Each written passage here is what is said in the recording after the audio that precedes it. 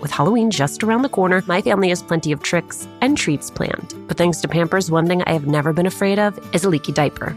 Fear no leaks with new and improved Pampers Swaddlers, now featuring a blowout barrier at the back waist that helps prevent up to 100% of leaks, even blowouts. We've always looked forward to getting the girls dressed up for Halloween when they were babies. And with Pampers, we knew that in addition to being absolutely adorable in their costumes, they would be dry, clean, and comfortable. With Swaddlers, you can rest assured that you have superior leak protection while keeping baby skin healthy. Pampers Breathe-Free Liner wicks away wetness, allowing baby skin to breathe, while the lock-away channels help keep baby skin dry and healthy. Pampers Swaddlers are dermatologist approved by the Skin Health Alliance, hypoallergenic, and free of parabens and latex. Pampers Swaddlers are available in sizes newborn to size 8 and now feature designs with the newest animal characters, Shiloh the elephant and Freddie the duck. For trusted protection, trust Pampers, the #1 pediatrician-recommended brand. Download the Pampers Club app today and earn Pampers Cash. Redeem your Pampers Cash for exclusive Pampers coupon savings and rewards. A little update on our March 27th live recording of Latina to Latina. You did it. You sold out our early bird tickets. Thank you, thank you, thank you. There is still time to grab your regular tickets while they last. Again, the details. We are partnering with our friends at Poderistas to bring you a conversation with New York Times bestselling author Xochitl Gonzalez. It is happening at the William Vale in Brooklyn on March 27th. You can find the link to purchase tickets on our Instagram page at Latina to Latina or online at Alicia Menendez XO. I cannot wait to see you. The mic check. All right, ready? Ready. Welcome to Social Distance Assistance. I'm Kelly. And I'm June. It's day 32 of us being stuck at home together. Almost as many days as you have years, Mom. Cool. Thank you for that. We're trying out homeschooling. We're planting some beans, carrots, and okra. And we're making this podcast where we look for people who are coming up with creative ways to help each other when they can't be near each other. Today's helpers are makers of homemade masks. Granny taught me how to sew at age 8, and it's my life now. Hey, if I'm going to be quarantined for weeks and months, what better way to spend my time? I am currently pulling up to my drop-off location so I can drop off some hand-sewn masks. It seemed to me a bad idea to offer this as a solution for a problem that is larger than anyone can resolve with their own sewing machine. And we try to make masks for our own community. Take one of your strings at a time and make a loop so that the ends are even. Like folded in half. Yeah, folded in half. That's a better way of explaining it. Thanks.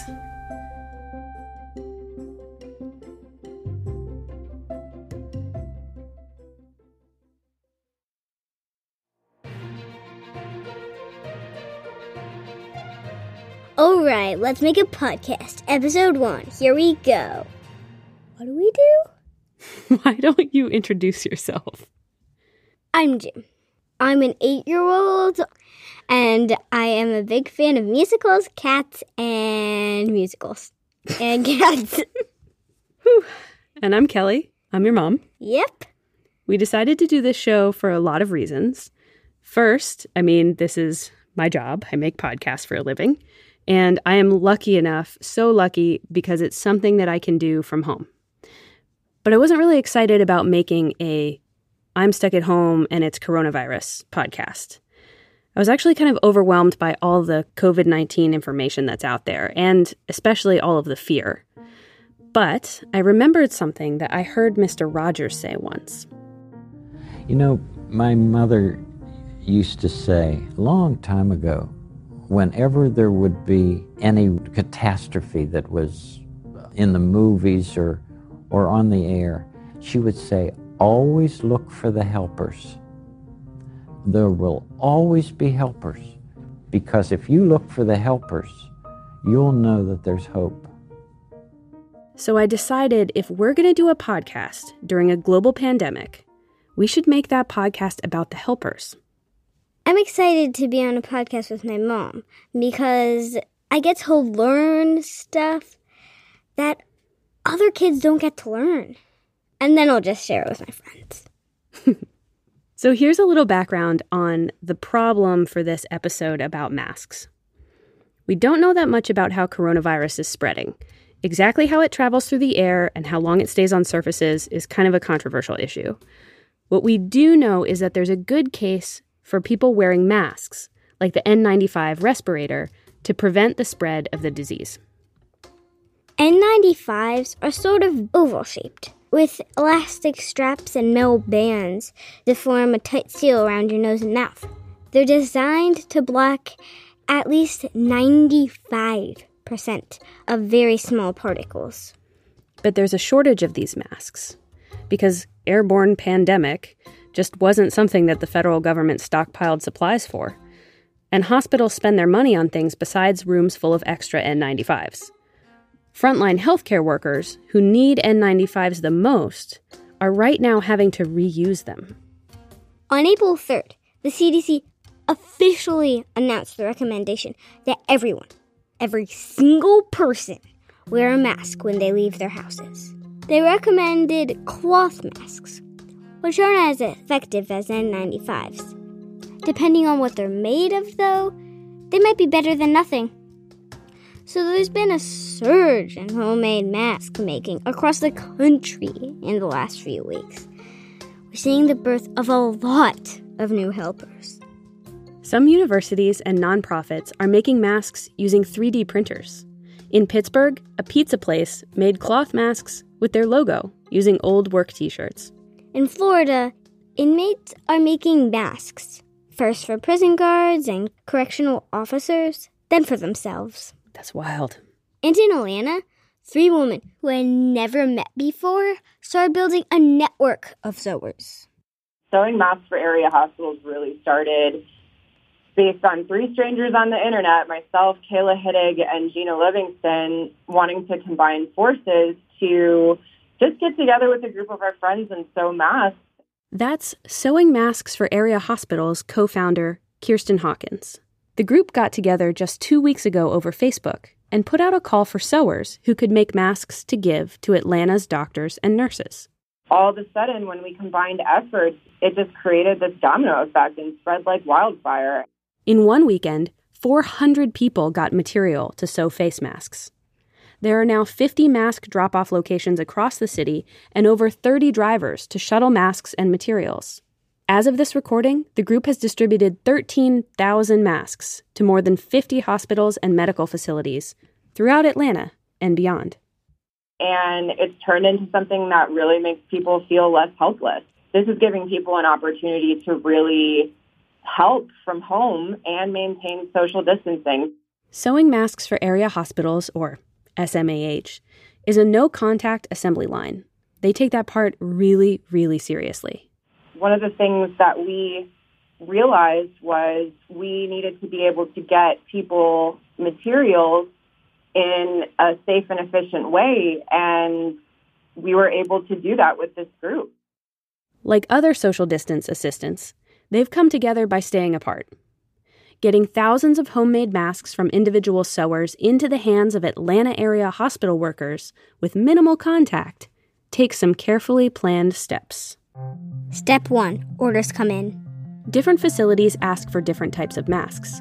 In this phase, the 21 people on the administrative team spend a lot of time organizing information in spreadsheets. Step 2. Patterns are selected or updated. Mask patterns can change depending on who will wear them and as the designs get more effective. There are cloth masks that have pockets and filters and look kind of like surgical masks. They're also making masks that doctors and nurses can wear over their N95s so they can use them longer. To help volunteers understand the patterns, SMAH relies on experts with decades of sewing experience, like Nikki G. I test the mask patterns, ensuring they're clearly understood, making each one myself. Then 2 or 3 times a week, I work in the warehouse, my garage, sending out supplies to mask makers. The rest of the time is like any other job or effort, emails, calls, laughter, taking a break, and planning for the next day. And we'll do this until the need is no longer there. Step 3. Orders, patterns, and materials go to volunteer sewers. anyone with a sewing machine can dust that baby off and get the materials they need from us to be able to make these masks. Materials come from all over.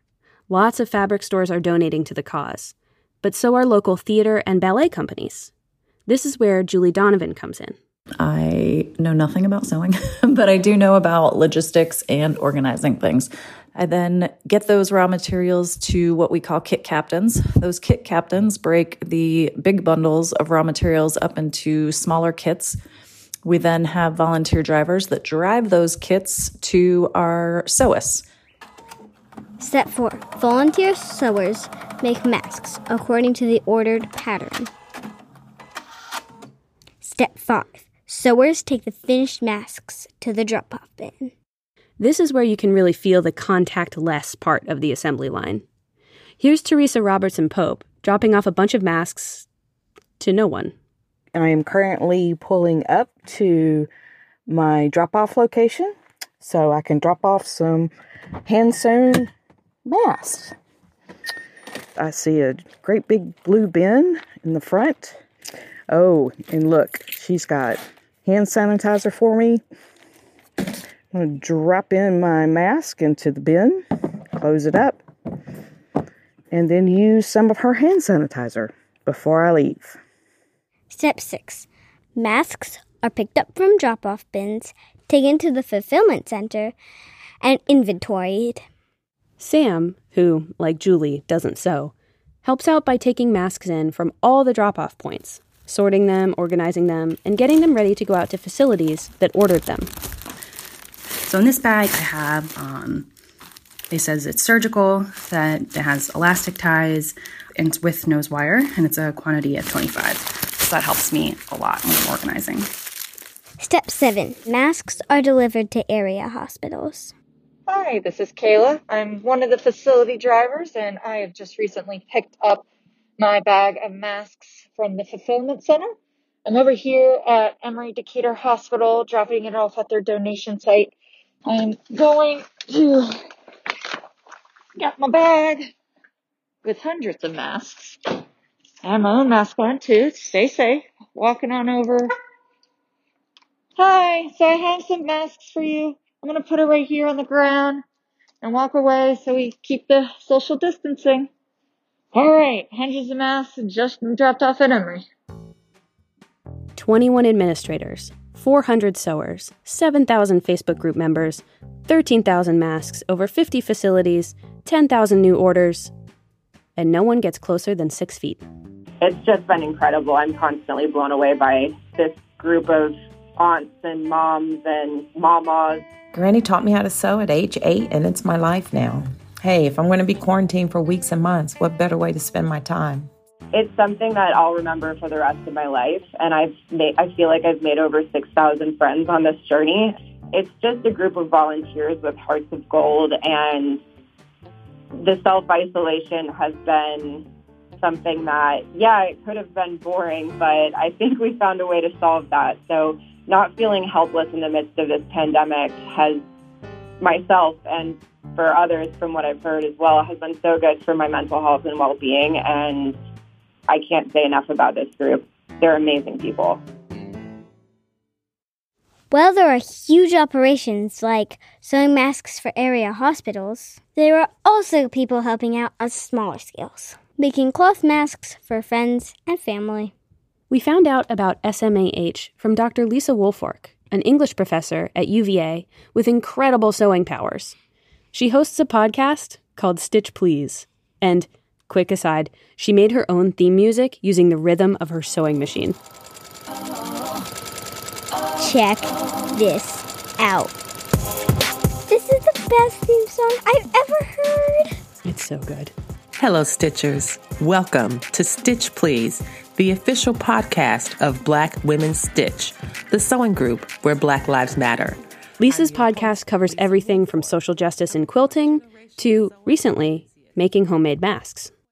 Lisa has been sewing for 20 years, and it's been a source of comfort in the past.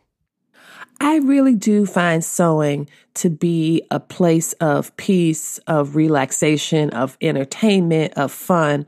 And when times are so uncertain, when times are so chaotic and stressful, it has been good to bracket the things that I cannot control and to concentrate my energies on doing something that I really love. So you would think Lisa would sew some masks right away. She is making masks now in April. So I'm cutting out the pocket lining fabric. And for this one... But she wrestled with a lot of doubts before she started. Doubts about whether mask making was the right kind of help to be giving people. I was not making masks in the beginning because I wasn't sure.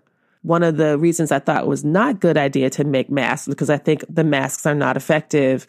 It seemed to me a bad idea to offer this as a solution for a problem that is larger than anyone can resolve with their own sewing machine. And then I thought the worst part of it was that there's a lot of folks at the time who were selling these masks. And I saw that as a form of profiteering from a crisis, which seemed unethical and inappropriate to me.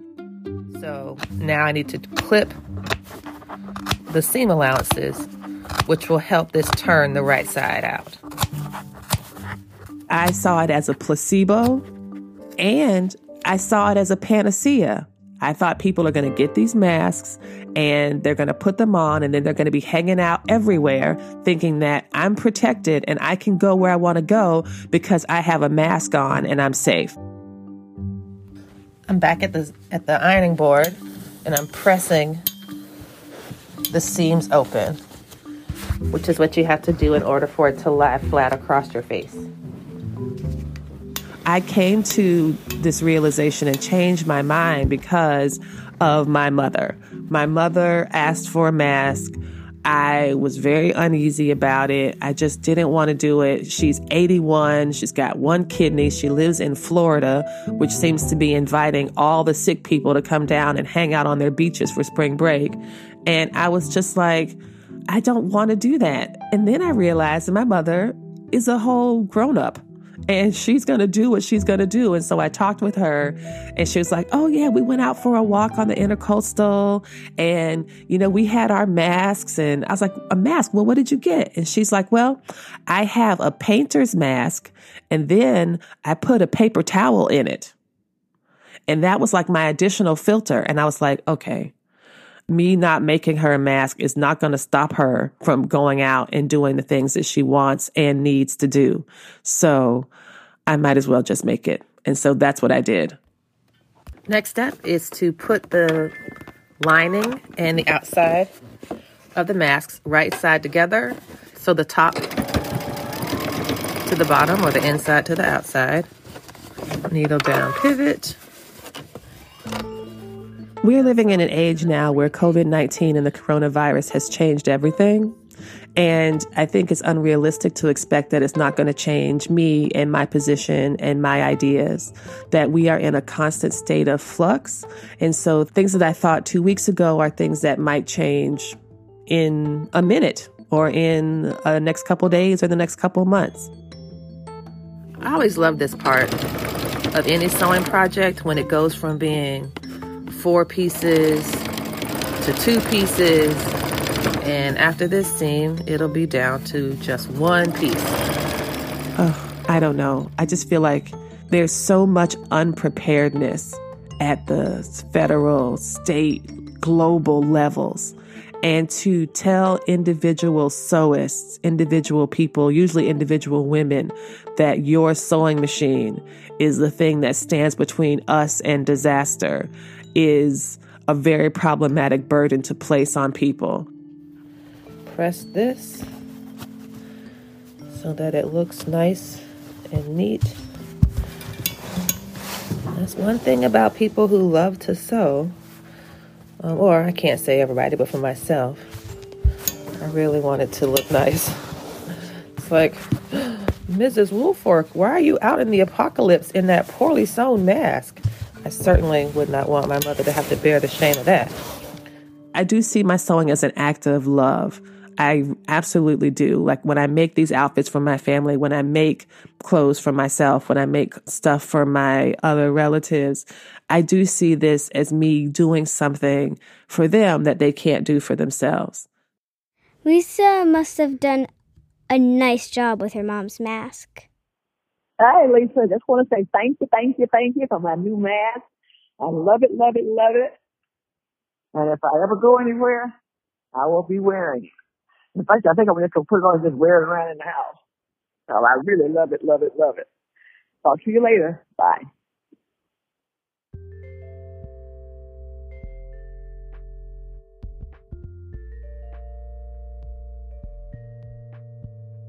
So, get it? So, because we're talking about sewing? Yeah. I was actually going to explain to them how we did not sew anything for this episode. Right. We still made some masks for people, but we watched a bunch of internet videos about how to do it without sewing, because my mom doesn't sew. Sorry. It's fine. These masks are for some inspectors who are coming to look at our house this week, but their company hasn't been able to give masks to all their employees yet. So we figured we'd make some for the guys who are coming over. Then they can keep them, replace the filters, wash the masks, and use them again when they have to go to another house. Our masks turn out pretty good, actually. We took some old t-shirts and cut them up. And now we've got two 22 by 22 fabric pieces. It's 22 by 22-ish. Okay. Then we added some filters. So now we're going to take shop towels. Then we folded them a bunch of times. It's kind of like sushi, you know, Sushi Sunday, where we make sushi and watch a movie. Add some string. Take one of your strings at a time and make a loop so that the ends are even. Like folded in half. Yeah, folded in half. That's a better way of explaining it. Thanks. Tucked in the ends. So you should have like a little gap that you can snugly tuck that guy into. Make a little sleeping bag for him. And we had masks. June is now wearing the rest of the t-shirt as a tube top. Whatever, man. Bring the 90s back. They were never out of style. And that's our show. Everyone's ability to help looks different, but here are a few ideas if you want to become a mask-making helper. If you can sew, make a mask or 2 or 100 for your community, especially people on the front lines like healthcare providers. But also grocery store clerks, postal workers, funeral home assistants, veterinarians, inmates, farm workers, delivery drivers. For pattern suggestions, check out our show notes. If you have materials but no time to make masks, you can donate fabric and elastic to local sewing groups, or buy materials from craft stores and arrange contactless deliveries to them. You can look for organizations in your community that need help with logistics. Volunteer to drive masks and materials around. Help moderate a Facebook page or website. Put those spreadsheet skills to use. Finally, if you can only do one thing right now, which is completely understandable, make or buy your own local cloth mask to wear when you go outside. Thanks for listening to Social Distance Assistance. We'll be back with another episode this Thursday, a Q&A episode.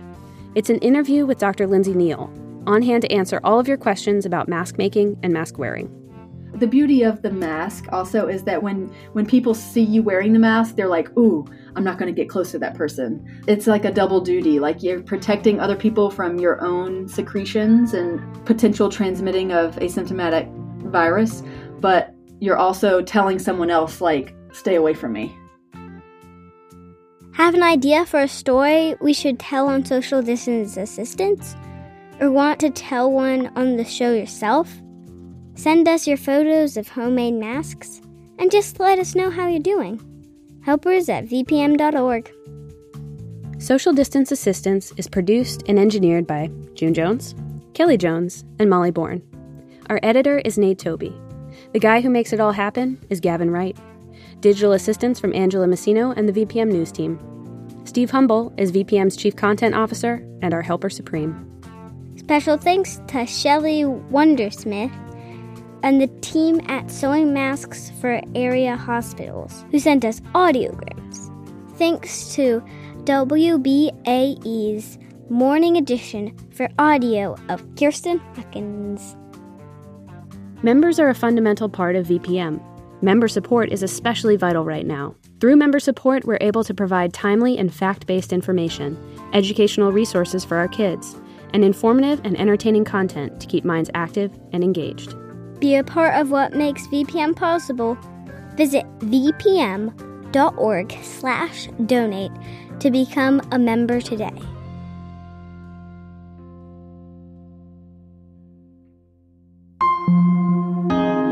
VPM. A little update on our March 27th live recording of Latina to Latina. You did it. You sold out our early bird tickets. Thank you, thank you, thank you. There is still time to grab your regular tickets while they last. Again, the details. We are partnering with our friends at Poderistas to bring you a conversation with New York Times bestselling author Xochitl Gonzalez. It is happening at the William Vale in Brooklyn on March 27th. You can find the link to purchase tickets on our Instagram page at Latina to Latina or on mine at Alicia Menendez XO. I cannot wait to see you.